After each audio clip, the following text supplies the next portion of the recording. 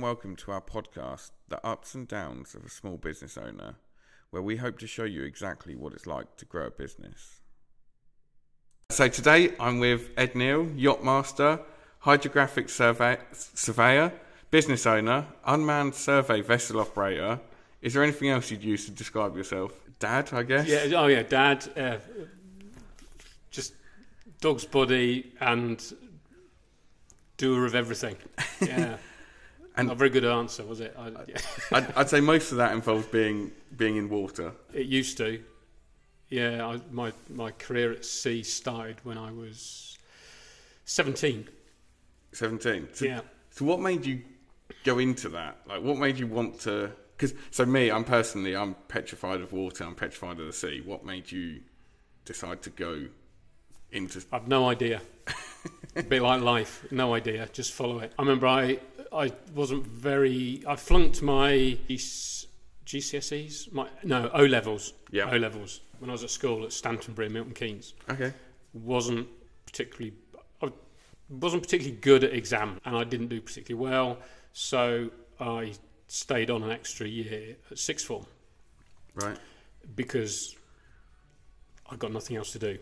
Yeah. And I remember one day in the sixth form common room, this guy that I recognised from a few years up in the school hierarchy in the classes had come in, and he was talking about working on ships. Right. And the company I think he worked for was Chevron, the oil company. Yeah. And I thought, oh, that sounds kind of cool. I just, in hindsight, it resonated with me. Yeah. I thought, oh, that sounds kind of cool.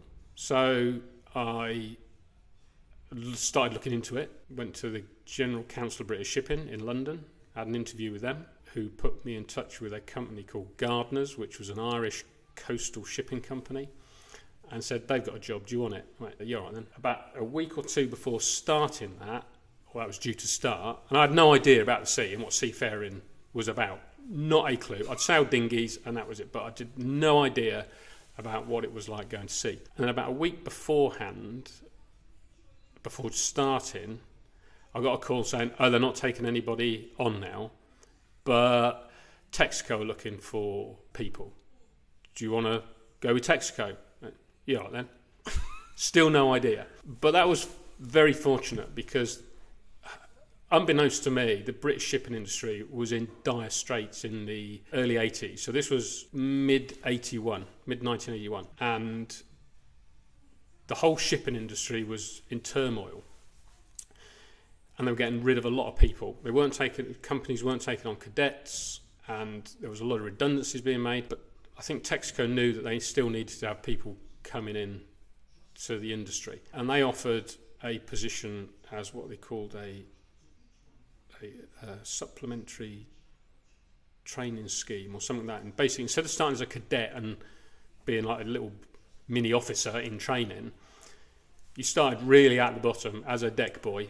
So you were working, you were painting, chipping, cleaning, maintaining the ship, tying it up, rope work, just being a seaman while studying a correspondence course. Okay. Right. So I joined my first ship. So I went to Gravesend pre-sea training for 3 months. Absolutely hated it. Every weekend I could get home, I came home. Talk about a fish out of water. It was like dormitories, lads. It was just hideous. I hated it. But I got through it. That was 3 months. In March 82, I joined my first ship in Trinidad, in Tobago in the Caribbean, a product tanker. Which, first trip to sea, was just like, wow, Caribbean, fantastic. That was a 4-month trip. The first voyage was from Trinidad, where Texaco had a massive refinery, and we took a cargo down to Ecuador through the Panama Canal. So first trip, first voyage, Caribbean, through the Panama Canal, across the equator to Ecuador. So the ceremony across the equator, all sorts of crap thrown at you, head shaved, just initiated by Neptune. So but that was a 4-month trip. It was very, very interesting and very enlightening. So that's how I accidentally got into a seafaring life. Okay. So when you're doing these trips and things like that. I guess, I don't know, Trinidad. Have you ever had any kind of really scary journeys where, pirates or whatever it is that's happening come near you? Scary. Or, the weather? I was on one ship. Well, a couple of things come to mind. I was on a 80,000 ton tanker going from Trinidad up to Philadelphia, just north of the Bahamas, and we were in a hurricane. Okay. That was interesting, to see massive seas, and the power is incredible. Second time, which I think is probably the only time I've really been a bit fearful, was on a survey ship, because once I'd finished my career at sea, I became third officer, and I finished in the late 80s, I think. I left Texaco in the 80s and worked ashore briefly for 6 or 8 months. Then I got into offshore survey, surveying the seabed as a navigator. So I was on a survey ship surveying off of, it was sort of halfway between Iceland and Greenland and Newfoundland, and we had to go out and survey the seabed to reroute a subsea cable. Okay. Because the cable kept getting damaged. It was laid a little bit too tight on the seabed, bottom currents made it strum, and it just chafed and went through. But we went out in, I think it was either spring or autumn equinox, which is never a good time. So we're North Atlantic, I think it was March, so the spring equinox. We left St John's, Newfoundland, icebergs, what have you, perfect weather, absolutely beautiful. And then this tail end of hurricane hit, and we were thrown around for about 3 or 4 days. Captain came to us and said, we've got a little bit of a problem, because I was, at the time, I wasn't the surveyor, I was the client rep, so I was representing I wasn't the client rep then, sorry, I was what they called the party chief, and that is not in charge of parties, okay. That is running the survey crew. So, although the captain's in overall command and in charge of the vessel, the party chief is in charge of the job, so to speak. So the captain came to me and said, we've got a bit of a problem. We have been taken on water in the aft hold. So on the back of the ship was a big flat-back ship. There was a hatch, and the water was getting in through this hatch. And it had been happening for a day or so. And the engineers apparently been working on it. Wow. And the water was sloshing around inside. We've got about 150 tons of water in the ship, and it was just carrying all sorts of stuff, bits of rope, right, wood, whatever was in this hold and not lashed down had just been bashed and crashed out. So it was like a soup, thick soup. And they couldn't pump the water out because it was so thick and nasty. It was blocking what they call the strum box, which is like a filter in front of the suction for the pump. So it basically blocked that. So what the captain and chief engineer had proposed was to drill holes in the engine room bulkhead, which is a watertight bulkhead, let the water come into the engine room bilge and pump it out with that. Now, as a seafarer and the client rep that was with me, the company we were working for as a master mariner, we said, there's no way you are going to drill holes in a watertight bulkhead to flood the engine room to see if you can pump it out. So what actually happened was we took a massive chance and turned the ship round, and we headed 3 days down to the Azores. Right. Got to the Azores, lifted up this hatch, and when we watched them open the hatch, myself and the client rep were watching, and we noticed they hadn't actually undone what we call the dogs, the bolts that hold the hatch shut. They just lifted it open. So we thought that hatch wasn't actually battened down. When they lifted it up, you could see the scuppers, which are like the drains around, which make the seal. They were in poor shape. So that's why all the water got in the first place. But when they opened the hatch, it was like a thick, grey, brown, mucky, sludgy soup that was in there. And there was all sorts of rubbish and what we call dunnage and just crap, basically. And we had a number of tankers come onto the quay and suck all this stuff out. So that was a pretty, I won't say scary time, but it was like a, if I can swear, oh fuck, moment. Yeah. I think we were 3 or 4 days out of Newfoundland and similar distance from the Azores. We pumped it out, we took all the rubbish out, tidied up, put the hatch down, made sure it was sealed this time, and went back to site and finished the job. So there was no point that you kind of thought, we're not going to make it back, or we're going to be stuck out here, or... I think when you're in a storm, you hove to, so you head to weather, and the ship's facing the weather, the waves. So you get up and down an awful, massive seas. So the risk is turning the ship round. Yeah. Which you have to plan carefully between the waves, the big waves, at the best times. But we had 150 tons of water on board that we shouldn't have had on. And when you have water in a ship, it reduces the stability because it raises the centre of gravity, the virtual centre of gravity. So it's more likely to roll and tip. And that's what happened to the Heavily Free Enterprise, that ferry. Water got on the car deck and it flipped it over. Wow. Yeah. So once we'd turned round, which was a bit of a hold your breath moment, I thought, okay, we're out of this. We've got the seas behind us now and we're running away from it. So you're fairly confident at that point? I think after that moment, right, we're out of this. We're making progress. Because I think for me, like, you always hear, films and stuff like that, ships always go wrong and things. So I just picture it always as being petrifying, but you've never really had any point where you've been like that, or you've been worried, or... I think that was probably that's the one that comes to mind. Yeah. Yeah, and you always think it's like when you're in a plane, isn't it? And you jump through turbulence. Oh shit! Is this?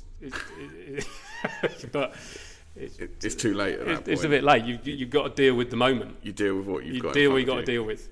Yeah. So, fast forward a couple of years. Then you started your company, Geodesa. Why? What made you start that? That was by accident. Okay. I think my life's been a series of fortunate, unplanned, I won't say accidents, but opportunities. So, as I mentioned earlier, I spent 7 or 8 years with Texaco. I then went into offshore survey, and that was from late 80s, early 90s through till mid 90s, perhaps, as surveyor, party chief. So I did a lot of work offshore. Partying. There was some partying. And then I worked as a freelance contractor as a client rep for a subsea cable company. So specialised in subsea cables. I contracted for 5 years doing that, which was fantastic fun, travelling the world. Instead of being on a ship, typically I was looking for nice sandy beaches to bring cables up, which, somebody's got to do it. But around 2000-ish, when the internet bubble burst, there was so many cables, systems had been put in, there was surplus capacity for what was needed. So there was a bit of retraction in the industry. I'd done it for 5 years. I thought, I've had a good time, I've made some money. Do I want to go to not so nice parts of the world just to keep working? And at the time, an opportunity arose to work. Was it work in telecoms? An opportunity arose with a new company that was providing landlines. I think it was around the time of deregulation of telecoms industry. So a lot of startups, and they used a multi-level marketing type model to sell their product. At the same time, one of the people I met there, they introduced me to SIM cards for mobile phones, which were in their infancy. And these SIM cards, or the way they worked, avoided roaming charges. And as I travelled a lot, I knew about roaming charges, I knew about the high costs. I thought, that's kind of interesting. I'll give that a go. So yeah, I started selling these SIMs on eBay, one at a time, and manually configuring them, boxing them up, and sending them out. So that's where it started. That's where it started. Yeah. So how did you get from there to? I guess you've almost got it really streamlined now, and you're selling a lot more now. So it just naturally grew. Yeah. So it grew really quickly. It was like a classic hockey stick, on your revenue. It was like, whoa, hold on tight. This was awesome. It was just like, whoa. And it was purely chance. It wasn't planned. It just happened. And then one day, it was a Thursday around about 5 o'clock. I can't remember the exact year. Everything stopped. We were inundated with messages and support calls. My SIM's not working. So, what's going on here then? So, quickly looked on the system, and I can't remember exactly what I looked at, but it was clear that the telecoms provider was basically no longer there. So we were buying our product and our SIMs wholesale and the airtime from a supplier, and it transpires that they hadn't basically paid their phone bill to the underlying network. So the underlying network had given plenty of notice, but they hadn't paid, so they switched it off. Just like having your phone cut off, but it was like cutting off a whole network, a phone network. Almost cutting off your business. It did. Instantly, like that, stopped. Everything stopped. Just like turning the lights out. It was that instant and that quick, which again was an oh shit moment. Like, oh, now what do we do? You've gone from this massive growth to absolutely nothing, to firefighting. Calls, emails, abuse, anger. It was like full on, and people were just horrible. I guess people have got these SIMs on different devices. They've got them in different places in the world that suddenly they've lost access to them, or they've lost visibility. Yeah. So they're panicking because it's a lot of money on the line. Potentially. It's interesting, people's character. Obviously, they're projecting now I know that they're projecting their anger and their fears at you, and I get that. But how it comes out, I say you have to have a tough skin. My skin isn't that tough. But for about 4 or 5 months, we were continually firefighting, trying to appease people, hang on to customers. A lot of customers wanted refunds. So it was a massive hit on cash flow. One, there was none coming in, and we were given a lot of refunds because it was a prepaid system. So if somebody puts a tenner on, they use it to make their calls, it runs out, they put another tenner on. So it was a prepay model, which was great for cash flow. There was no late payments, there was no, if you don't pay and if you run out of credit, you can't make calls. It's a brilliant model. Yeah. So for about 4 or 5 months, we managed that and hung on to about 60% of our customers. Because not everybody's travelling all the time. So a lot of the customers, they were only concerned with, is my credit going to be there next month or the month after, or I'm not travelling for 6 months. So we tried to reassure customers, look, we are doing our best to manage it. If you want a refund, you can have a refund, but we anticipate that the service will come back. We don't know when, but we anticipated that it will. Eventually, a company bought the system and the company that had gone bust, and the system got switched back on. But it was never the same. Never the same again in terms of revenues and speed of growth. Because in that 4 or 5 months, it was like a feeding frenzy for other companies. They just dived in and they would poach customers. They would, and it was interesting to see how some businesses operate. I felt quite dirtily, with really low morals, and that I'm not quite sure how I feel about that, but it was an eye opener. I'm trying to be open, honest, and have integrity. But some of these people and these businesses, excuse me, if you knew what they were like, you would not want to do business with them. But the front is, and their front looks great. Yeah. So I guess that's possibly one of your darkest times in the business. What goes through your head? Like, so during them 4 months, what makes you carry on? Do you not? Is there any point that you've just gone, throw the this towel is in? shit, I can't do this. Yeah. They've wiped out my business. They've wiped out everything. I'm getting, as you say, you're probably not that thick-skinned at the time. Like, why do you carry on? I don't know. Yeah, why did I carry on? Blind faith? Maybe I just believed that it would come back, but I was reliant on somebody else buying this system. I even did consider looking at, can I buy the system? Is there some way I can put something together to buy it? I think perhaps because of the need to look after the customers, that was not necessarily a distraction, but it took my time up from thinking about the alternatives. And maybe it was, no, I've got to look after the customers. Maybe there's something in me that says, no, the way I want to be treated is how I need to treat the customers. Some of them could go and take a fly in because of the way they were, right? But others, I think we saw all layers of personality coming out. You know, some people say, yeah, don't worry about it. Yeah, it's all right. No worries. Some didn't even bother contacting us. But others were, they were just horrible. And what is interesting, throughout my business career,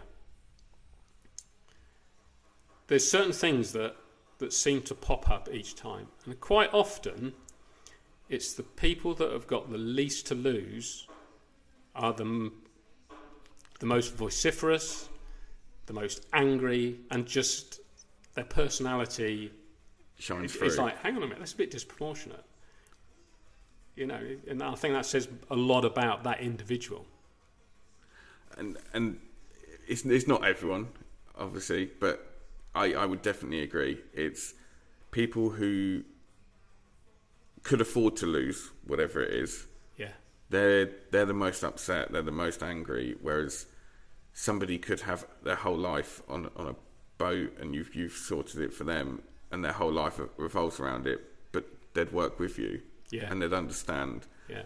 And you are a human, you're not just a bit of business. Yeah. And if you're open and honest with them, and that the person receiving that hears that, then there's nothing else you can do. If you are open and honest, you say, this is the situation, they'll go, oh, okay, fair enough, right, let's work with that. We'll just sit back, or can we do this, can we do that? But if it's received in a different way, then they reflect that back on you. Exactly that. And so that's almost where you were at that time. Your partner, Sally. Yeah. Is she? What did she say anything to you at the time? Did she? I think it was a really stressful time.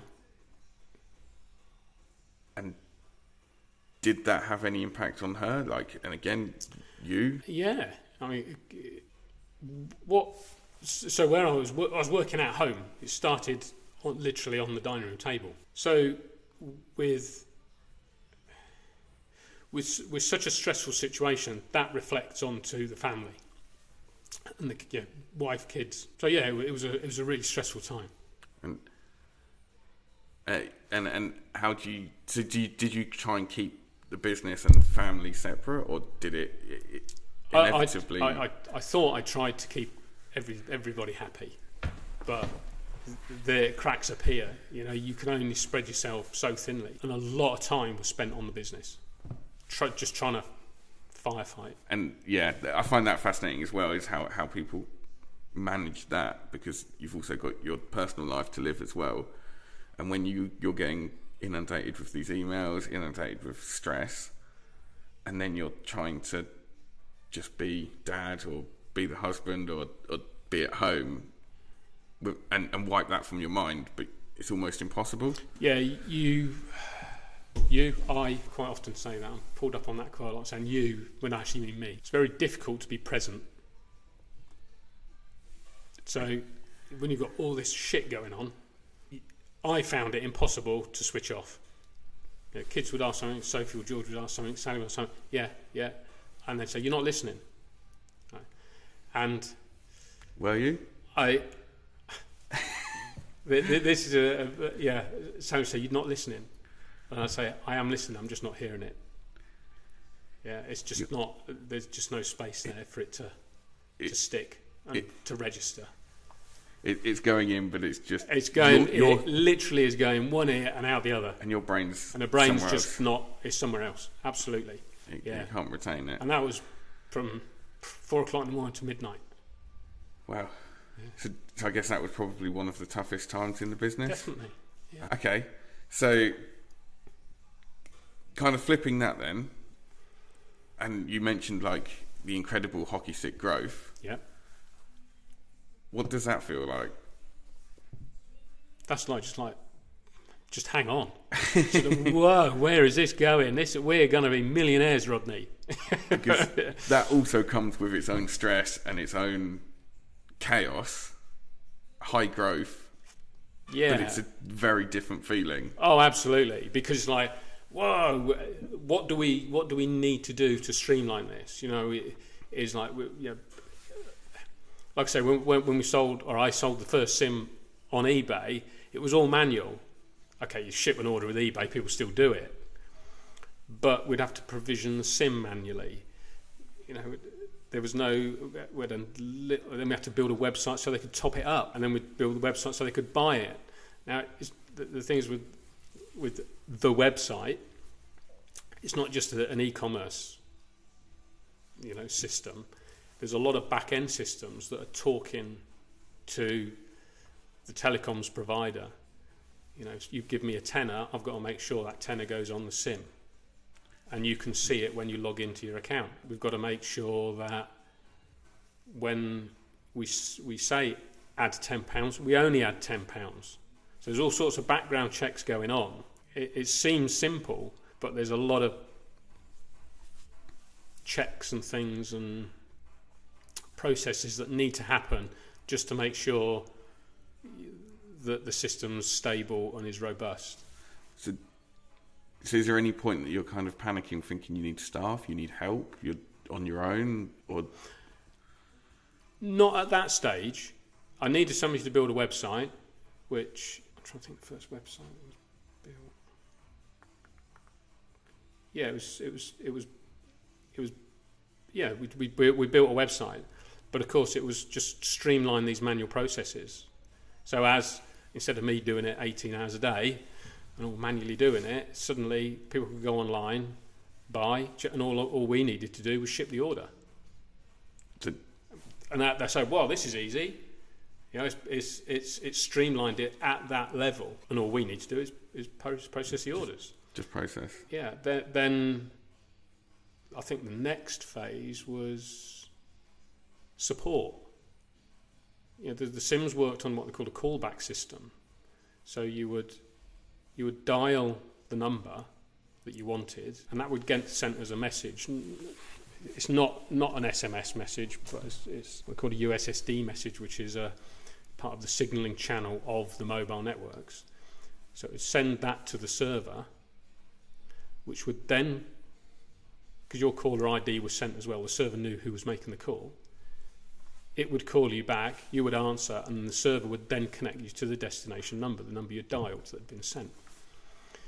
Which is a bit of an odd way of working. You know, usually you pick up a phone, you dial, and away it goes. And of course we're dealing with roaming scenarios where people are having to put in country codes, or they're in some weird back end of nowhere place. So all the more and more support questions came in, and that was done by email. And an email inbox soon fills up, and you just cannot keep pace with which email is which person and what problem they've got, and that then became an issue. So we looked at a ticketing system, and we found a open source ticketing system which we integrated, which relieved things significantly because we could put automated responses out. You know, you raise a ticket saying, "Oh, my SIM's not working, or my phone's not working." So the response, "Yeah, thanks for your message, we'll get back to you, but have you tried this, and this?" Because invariably there are a number of very common questions. So that would semi-automate issues, but even so, sometimes there were deeper problems that we needed to dig into at a telecoms level that was just particular or peculiar to a particular country, and try and work around that. Right. So you didn't. Again, you're working these 18-hour days, or you're working ridiculous hours, or however it was going, but you didn't decide to get staff, or didn't decide to kind of expand internally. It was more about how you can streamline, how you can automate it, how you can make it easier, rather than just employing people to answer the emails or answer the phone calls. Yeah.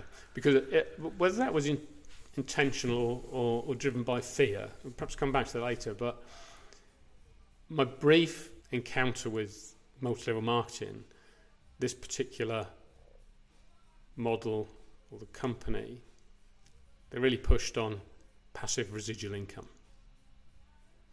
So as a contractor, I'd exchanged my time for money. So if I didn't have any time, I couldn't earn any more money other than the day rate going up. And I couldn't work any more hours in a day.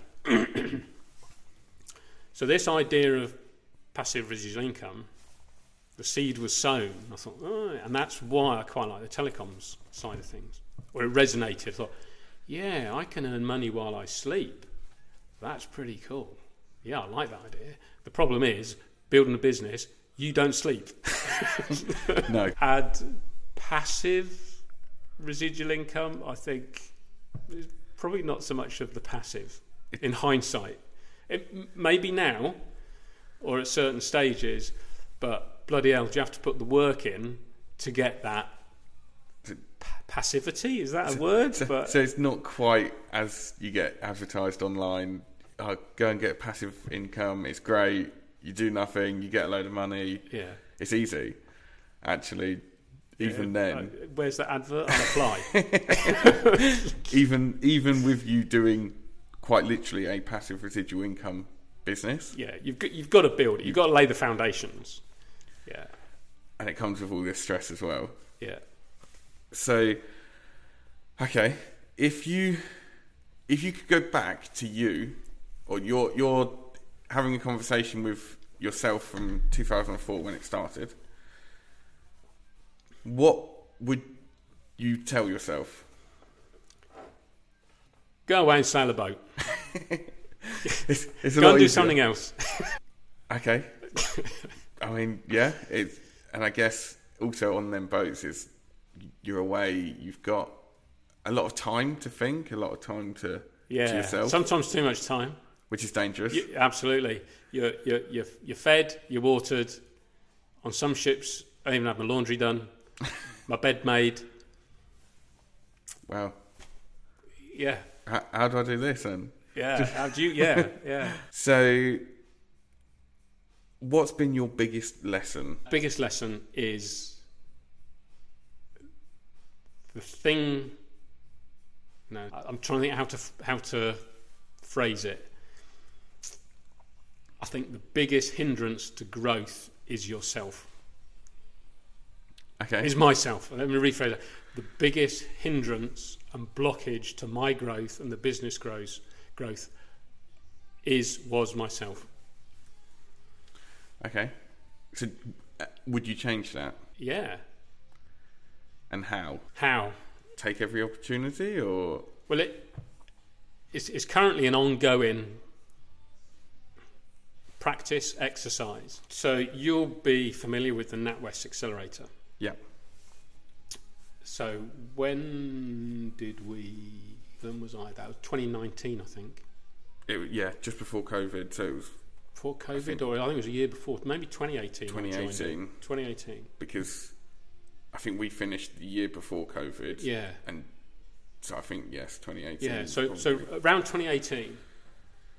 So a year or three before that, I'm starting to think, there's something not right here. I'm not happy in what I'm doing. It's not growing. I tried social media. I tried advertising.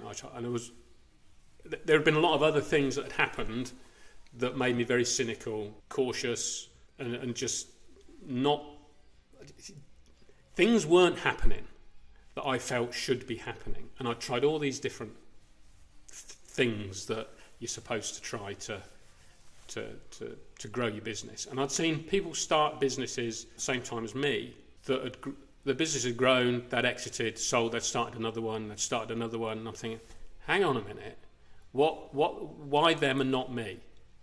It's not fair. How come that it's worked for them and it's not worked for me? So to cut a really, really long story short, I got an invite from. Somehow I got on Semlep's email list. I don't know how or why, but at some point I'd obviously subscribed to something. And I got this email for a 2-day business growth type thing. And I thought, I'll give that a go. But it'd be another one of those rah-rah type businessy, big it up things. And on the morning I nearly didn't go. But I thought, what the hell? Gets me out of my shed. Free biscuits, free tea. Can't complain. That, if that's all I get, sorted. And it was 2 days, and it was free. So I went along to this event, and there were probably, I'd say, 25-ish people there, mostly from the Milton Keynes area, some are a bit further afield. And the lady that was presenting, how did that go? I sat on a table. What was interesting, it was mostly ladies. Okay. Women, ladies and women, right, business owners, and there was a quarter of them were bloke. Which I thought was great, was fantastic. And I sat on this table of ladies, and it was really good banter. And the standing joke over the 2 days was, for me, I needed to get my mojo back, right? Or get my passion back, because there was no passion in the business at all. It was just a weight around my neck, just a hindrance. Although it was paying the mortgage, putting food on the table, and allowing us to have holidays, but there was a disconnect. Right? I just wasn't happy. So it was like, Ed needs to. The standing joke was Ed needs to get his passion back, but there was a lot of truth in that. I think at one of the tea breaks, I approached the lady that was that was running the 2-day event, and had a chat with her, and she also did NLP. So I thought, well, give that a crack. Reprogram my head. So I saw her for a couple of months, worked on various things, but something still didn't quite. There was movement, there was a shift, but it wasn't quite right. It still felt alien to be doing some of this stuff, and it didn't feel like the business was for me. I wasn't suitable for it. But I gave it a crack. I started to think, what the hell? If you don't do something different, nothing's going to change. So then one of the ladies that was on the table I was on, she mentioned NatWest Accelerator. And I thought, oh, yes, another one of these bloody business things. Right. That was my, bloody business. Why is everyone so upbeat about business? I said, come along to the hub. And I thought, oh, God, they're going to flog me something and it's going to be all rah, rah, rah and woo, woo, woo. And she mentioned it a couple of times. And I thought, oh, okay, what have I got to lose? I'll go along. And we went along, thought, okay, this looks kind of good, kind of cool. Yeah. Give it a go. What have I got to lose? So I applied and I got on it for and it was at some point and I was still very cynical. People, other business owners would stand up and they'll all be upbeat and all enthusiastic, and I think, you just wait. you wait for 20 years and you'll be as cynical as I am. Right?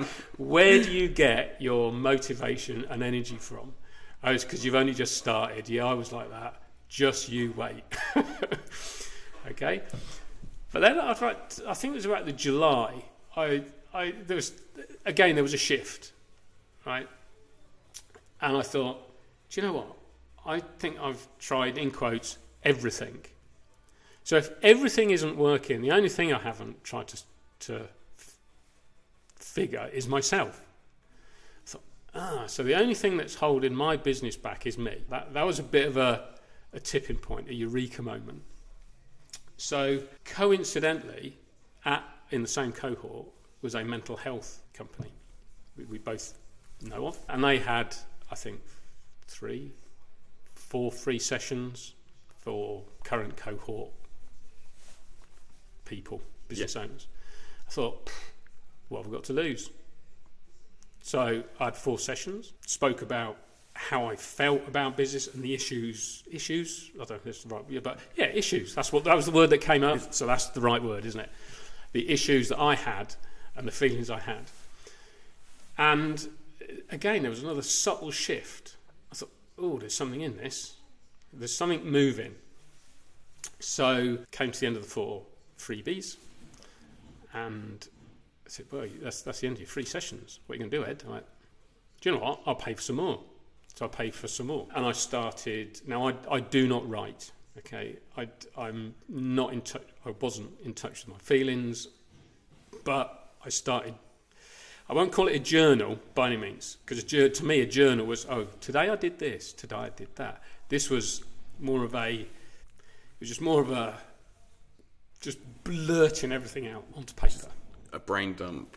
Absolutely. Just, this is what I feel, this is what's happening, it's just like blah. And sometimes my fingers were just running away. I could not type quick enough, and it was like my fingers were just like, holy shit, where's this stuff coming from? Right? But it was cathartic. It was just like, just let it flow. So I carried on with the journaling, because that just purged a lot of crap out. Then, whilst I was still having these sessions, again, something popped up on Facebook, a local, I want to call her a therapist. I don't know the term, but something with this particular lady resonated. I thought, yeah, that looks kind of interesting. What have I got to lose? I'll give it a go. Which is a common theme that keeps coming up. So I went and had some really deep sessions with this lady, which were a bit weird. But I went in, I said to her, look, I don't know what's going to happen. I know it's going to be emotional, but let's see how it goes. Let's go with it. So I did.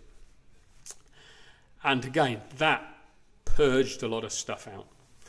I thought, geez, I'm carrying a lot of crap. All right?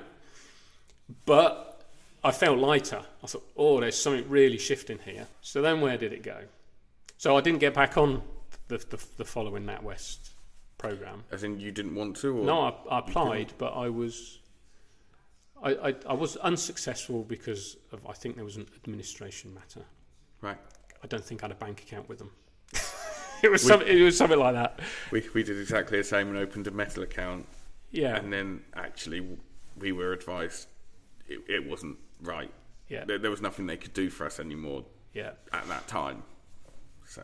Yeah. So after, I'd started to understand a bit more about how your beliefs and your head can limit you and fuck you up. And I think almost as a bloke, you don't show absolutely. your feelings. Yeah. And I'll come back to another question I've got on that, but yeah. So that then, so I was thinking, I'd started to not understand, but see that, okay, my thoughts of, the thing that's holding me back is me. Right? It's nobody else, it's me. I started to get into some of this stuff, meditation, the journaling, gratitude, notes each night. And there were these subtle shifts. And then, I'm trying to think. the next key point and the next key stage was when I'd worked with this particular lady. She said, "Right, how do you see the future? What do you want to do? You know, well, I want to sail across the Atlantic in a boat, right? So to achieve that, I can't be doing support 24/7. I can't be posting orders. I can't do that. So she said, well, why don't you employ somebody? And that was like, oh no, I don't know about that. I know that and that was clearly I could recognise then. Oh, there's something there that's stopping me doing that, which was a fear-based belief. So we sort of worked through that, and I thought, oh God, gee. Anyway, I thought, how am I going to employ somebody? I don't want to jump in feet first. I want to dip my toe in the water. Cautious approach. Maybe I should just jumped in feet first, but I didn't. Right? And I started to believe what the universe will present is what you need at the time if you put out that energy. So I thought, how am I going to advertise for this suitable person? So I thought about it. Well, I could do LinkedIn. I could do something online. I could go to recruitment agencies. There were all these things, and I thought, well, do you know what? Why don't I just ask in the pool of people that I know? So on the NatWest group, on the Facebook group, I just put a post up saying, look, I'm looking for somebody to help out. Does anybody know anyone? Within 10 minutes, this guard come back to us. I thought, oh, that's a bit quick. Sort of like alarm bells, bit quick. But no, hey, I put it out there and the universe delivered that quickly. I thought, okay, right. So we met up. He was another NatWest cohort guy. So we had a chat. I thought, yeah, he seems all right. Seems cool. Yeah. So I went for a run. Thought about it for a couple of days because one of my other things was journaling. I had to go for a run. Across the fields, out in the middle of nowhere, shouting and just venting. Right? If anyone could hear me, I must have scared the wildlife witless. Right? Or, good job those around. I got arrested. There's a nutter running around the lake, shouting, just screaming at everything. Anything that came up, right? What are we going to yell about today? And it would come up. Right? It was just, but it comes something. I'd be buzzing. I've offloaded. It's fantastic. So I went for a run. I thought about it, and I thought, oh God. I thought, no. Do you know what? What has happened is this has come forward for a reason. So I had a chat with this guy. He didn't need full-time commitment. He wanted something that was a bit flexible because he was building his business. And I thought, do you know what? This could actually work. So we went in with it completely open eyes, and yeah. We did need to write an ops manual, so we wrote that together. So it was great because he was learning the processes. So I needed an ops manual so that I could have an ops manual for when I, was away or stepped back. So that was a good learning process for him and for me, and we created this document. But within about 2 weeks of starting, I remember having this phone conversation with him, and said, "Oh, I'm out this afternoon. I'm seeing. I've got not a therapy session, but I've got a session with such and such." Okay, so what's that about? I thought, I'm gonna have to open up here. So I opened up and said, yeah, and I've done this, and I've done some meditating, and boom, he got it straight away. He said, oh yeah, I've been doing stuff like that. He said, yeah, and he mentioned this men's group. I thought, okay, that sounds kind of interesting. So I said, tell us about this men's group. Oh, this blah, blah, blah, blah. Okay, right, yeah. I said, can you introduce us to this guy? So I said, yeah, then. So he introduced us. I had a chat with this guy that runs these men's group. And I thought, well, that sounds kind of interesting. I'll give it a go. What have I got to lose? And again, it was, so there's this step-by-step process of coincidences and just slowly opening up and getting to understand yourself and self-belief and dealing with the crap that I and men have to deal with started to just fall away. I think, oh, there's a lot to this shit. It's good swag, yeah. So that was my first, if you like, employee. And yeah. I guess you're quite lucky in that aspect that it did work, because there's a lot. Is it luck? You create your own luck, right? And if you put out an energy, right, an intent, and that is genuine, it will deliver. The universe will deliver. So I use the formula, and I've heard it many times, but luck is when opportunity meets preparation, or preparation meets opportunity. So yeah, or you're your mind, your mindset can see it, because there's opportunity everywhere, but if you're not attuned to it, you're not going to see it. Or you're not prepared for it. You're not prepared. Yeah, prepared's really broad, isn't it? Yeah, whether you're physically prepared, you've got to be mentally prepared, and you've actually got to see that opportunity. Yeah. Yeah.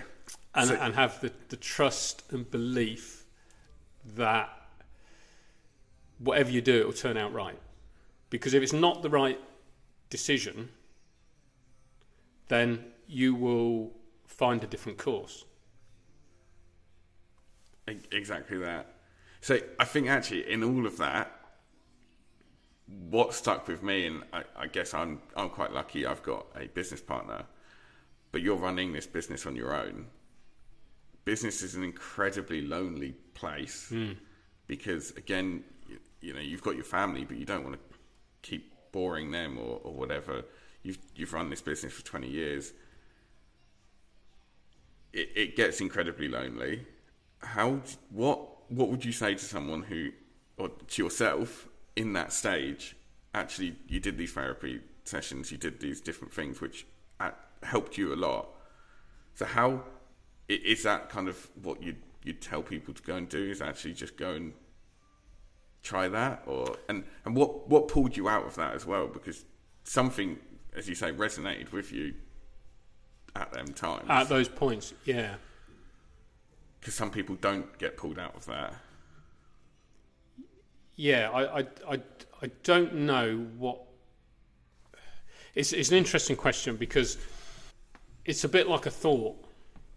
It just comes up from nowhere. So you could ask yourself, well, why did that thought come up? What triggered it? And that's quite a deep question. You think, well, why did that thought happen?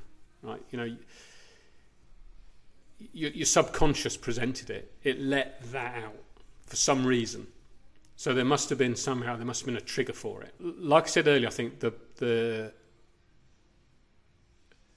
biggest limitation is yourself. And the other sentence that has literally just come up that I quite often refer back to internally is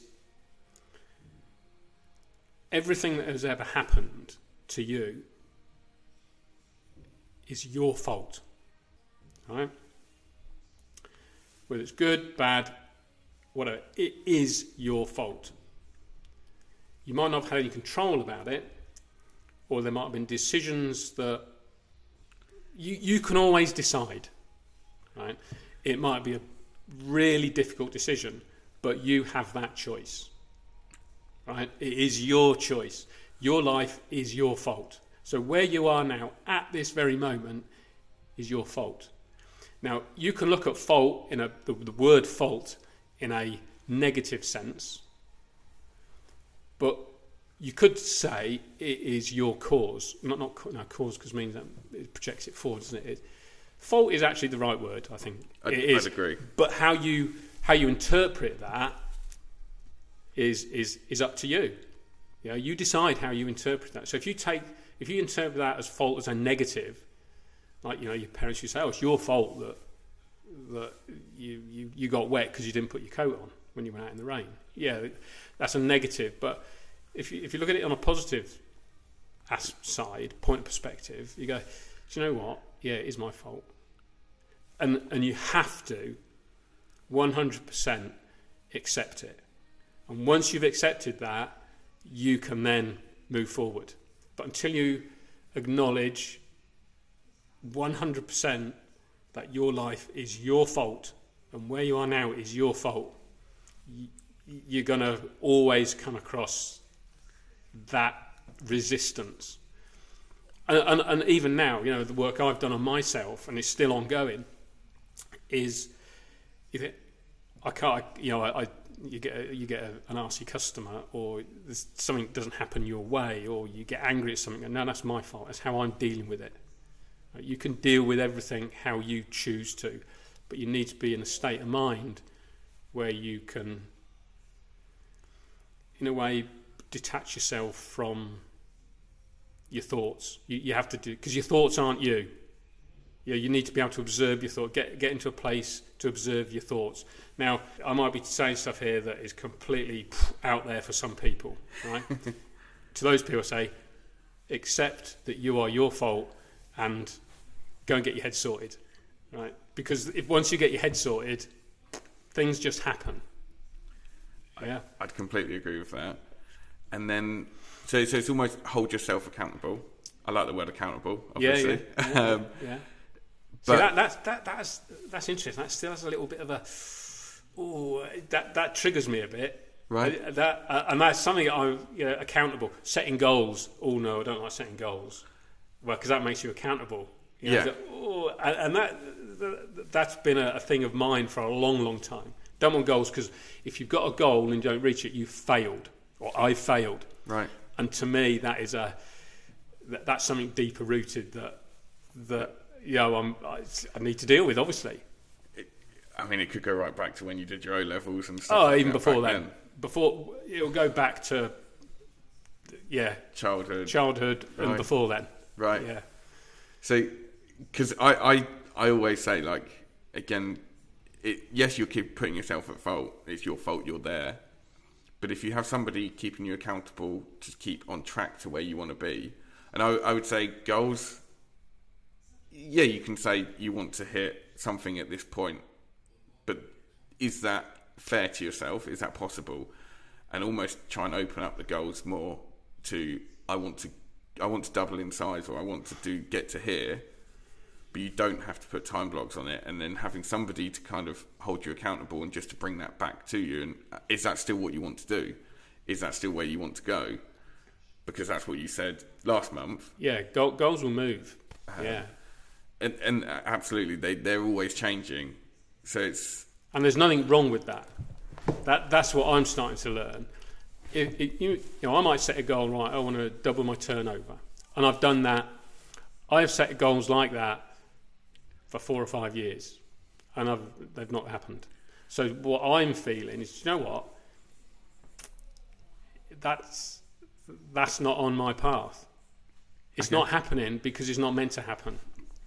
Well, so going back to that, who's holding you accountable? Other than myself, the men's group that I belong to. Okay. That's good. It's not a business group. It is just, I think there's 12 of us this cohort, and it's just fully open, honest. That's incredible. It's amazing. Yeah, and having that support from other men is freeing. Do you know what I mean? Yeah. It's strange. It's in a way it's alien, because we're not used to it. As men, we're not used to it. We don't do it. We hide everything. Exactly. If you show emotion, it's weak, or it's. Well, actually, it's a strength. Yeah. Because if you are strong enough to show that emotion, then that's your truth. And to ride it. Yeah. Yeah, I would completely agree with that. So, kind of going a bit more just about you. What motivates you? Why do you get up out of bed and do what you do during them 20 years, during them all of that time? What is your reason? I don't know. Not now. Okay. No, I'm just in a place where in this men's group we've worked on purpose. What is your purpose? Because people talk about purpose, whether it's in the men's group or it's just out there. Everyone says, "Oh, you got to have a purpose." Well, what if you don't have a purpose? What if your purpose in life is not to have a purpose, but just to go with the flow and just ride it, ride life like a wave? Just get there. Just get there. Just enjoy the journey, enjoy the voyage. The voyage, not right? the journey. Because you can be so... Okay, some people... I still do, and I think, geez, you're lucky. You know what your purpose is. All right, let's just say your purpose is to be an accountant, until you retire and have umpteen customers with certain... you know your purpose is to count things. Right. Yeah. Your purpose is to count, right?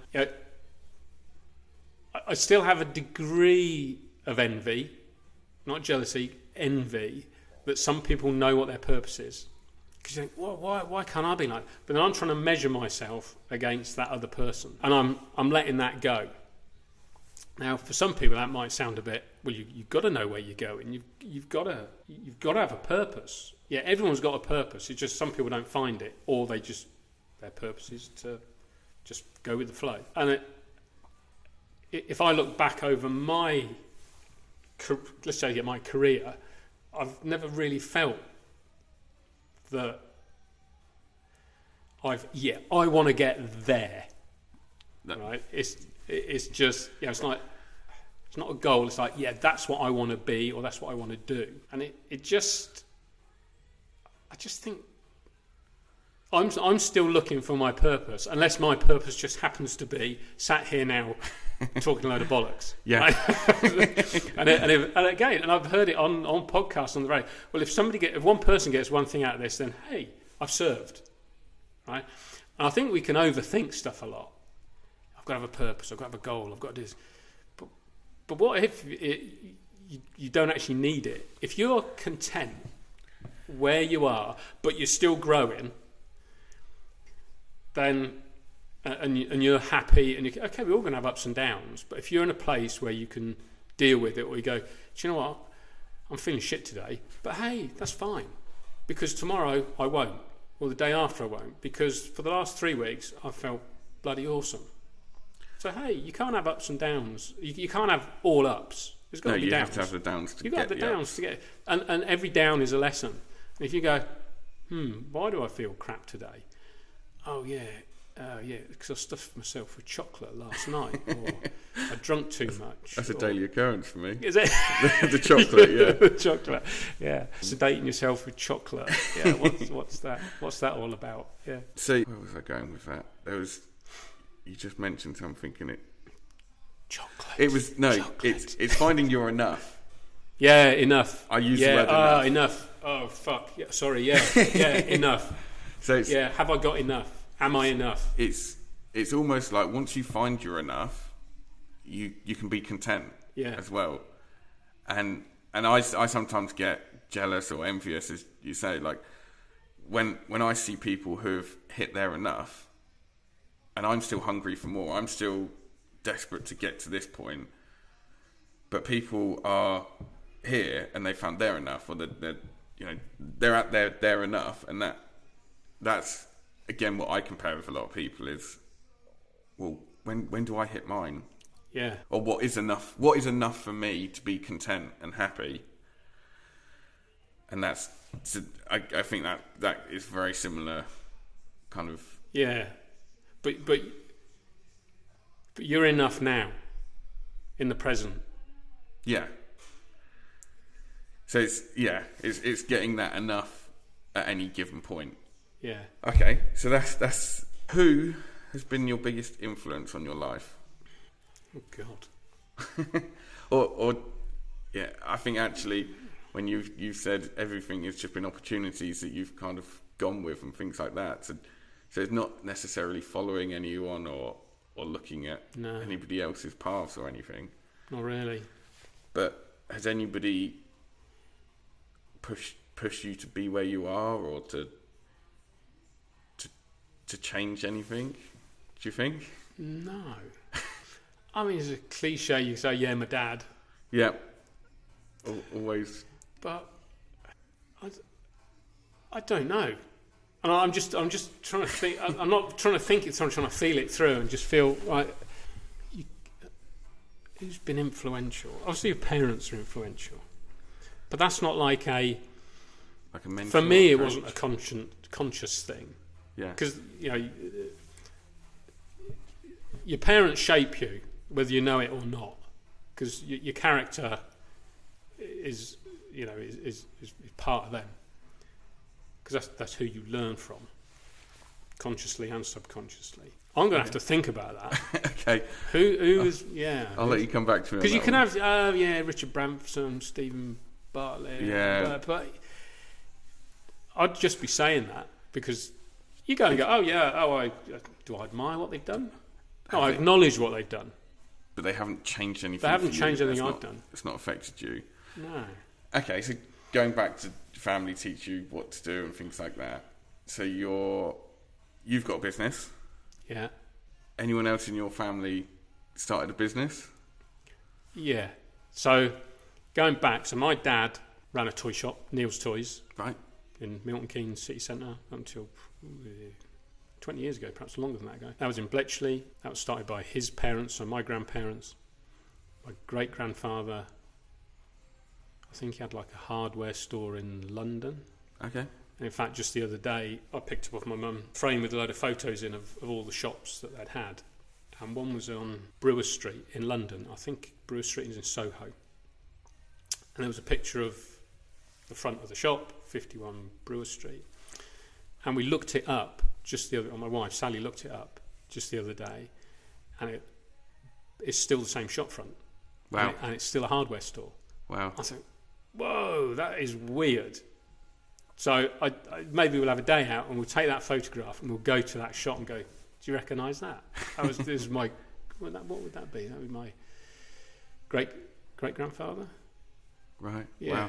Great-grandfather. Yeah.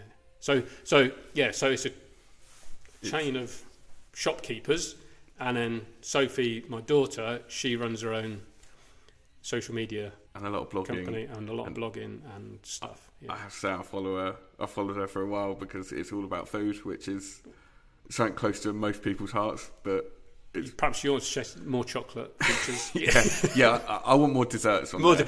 Dessert, yeah. Are you a dessert or a starter person? I'd take all three, but equally I would personally choose dessert. Absolutely, every time. yeah. I would just do desserts. If I could have a main and a dessert, starter, main and dessert as desserts, that'd be me.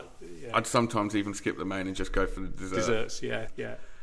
So do you think it had an impact on you to start a business because you've seen people could run their own businesses? And again, Sophie, she saw that you could have a business, because starting a business is scary.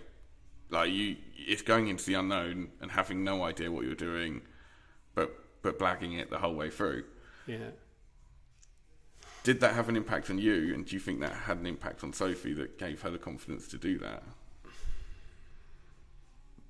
I don't know. I think what came up then for me, and it was just a spotlight, when these thoughts, boop, it came up, was when I started my business, I think it was the idea of having control and money and being able to retire early. Ha, ha, ha. So that's gone well. I wish. I set a goal to retire at 45. Don't remind Sally. I guess it's in the blood, it's in the genes, isn't it? And there's... Yeah, maybe that's what gave Sophie I don't know, I've never asked her. Right, yeah. Never asked her. And that she probably... It's probably more subliminal than actual. I would say, my dad had his own... Worked on a farm, family farm and things like that. My mum had her own thing going on. So I was always wanted to do something. It was just there, wasn't it? Yeah, and it wasn't as scary as what I guess other people find it. Yeah. To me, it was just, why not? That's what that was your reality. It sounds exciting. Yeah. So, and then going to being like a dad. So Sophie started a business. She openly said that she had some difficult times in the last 6 months. Yeah. What do you do at that point? How do you feel? Like, were you aware? We became aware before that. She'd had some anxiety, panic attacks. So that was the first few times that we had realised it, or it became apparent. But I think it coincides with the work I've done on myself. Is if you can acknowledge it and you can say, I need help. Like I say, if you've got a broken leg, you go and get help. You go get that fixed. So to I was really comfortable and happy that Sophie was able to say, this is the situation, and take the necessary course of action. And to talk about it. And when she stepped back from the social media, I think, fantastic, good for you. Yeah. And more people should do that, because I think social media it's a massive double-edged sword. I completely agree. And I think it's an interesting question, is there more mental health issues, or are there more mental health issues with, I'm going to make myself old here, the younger generation now because of social media? I think there is, because I know when I'm falling into that doom scrolling, looking at your social media posts, David, you know, it's like you're feeding the beast. You know, you're pumping this stuff in, but you're also absorbing all this other, and a lot of it is crap, right? And other people's opinions. And as I said right at the start, people are nasty, and they use social media to project their issues, right, onto you.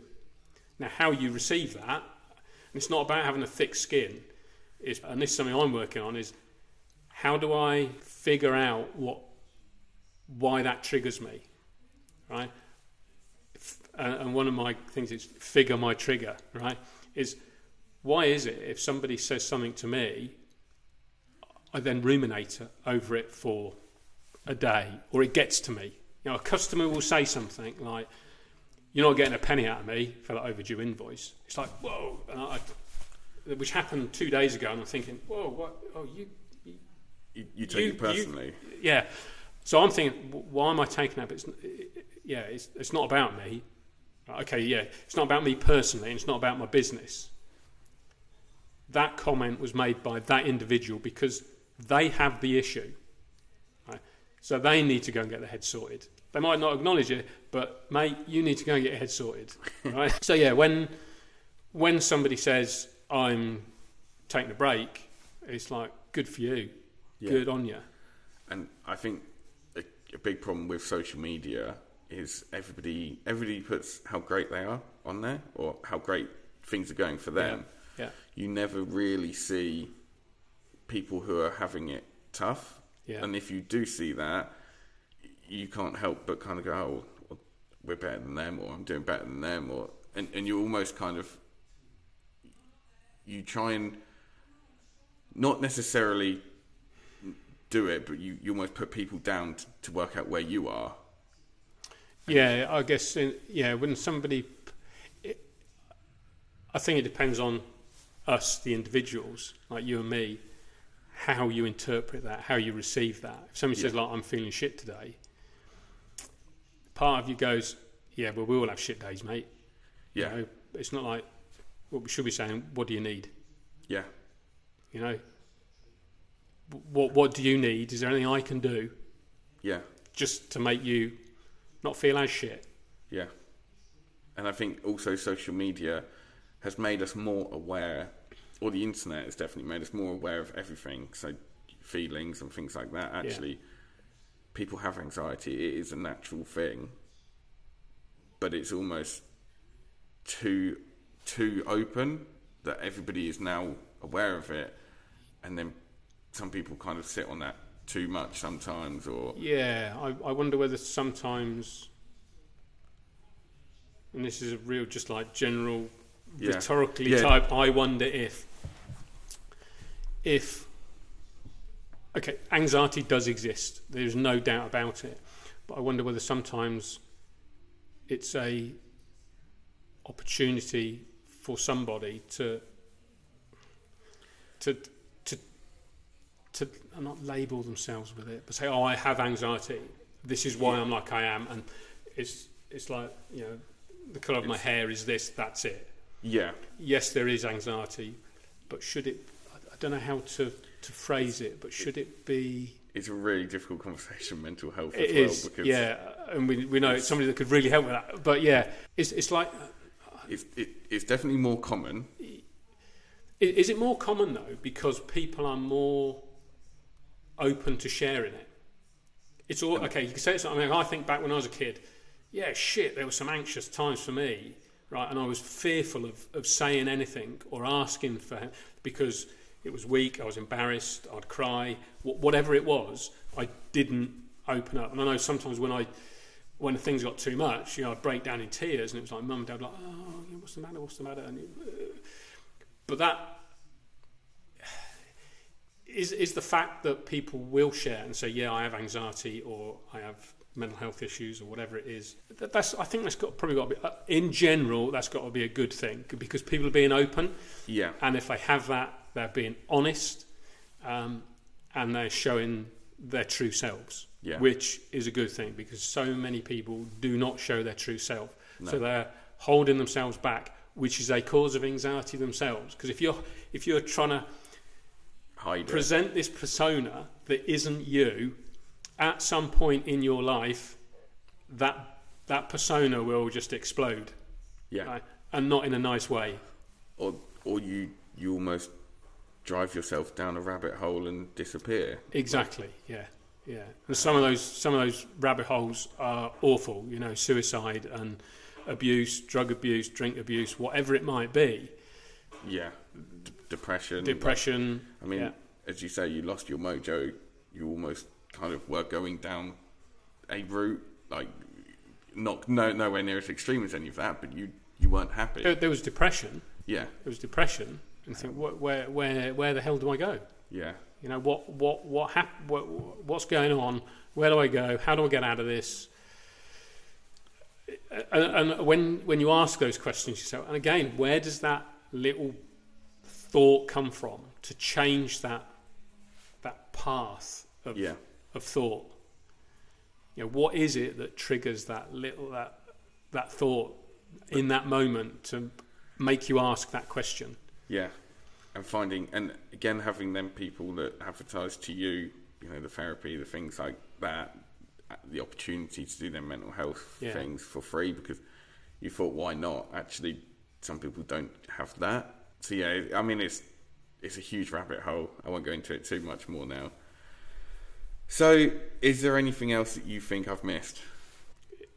In terms of business? In terms of your business, your journey, or your voyage, sorry. Voyage, I correct everybody. I do not like the word journey, voyage, because I relate to that. It was ships, I think you've missed. Well, you don't know what you've missed. You can't miss what you don't know, do you? Don't know what you don't know. Yeah, you don't know what you don't know. I think we've covered a lot of stuff. There were two other, there was another occasion where the business had a massive challenge. That was February this year.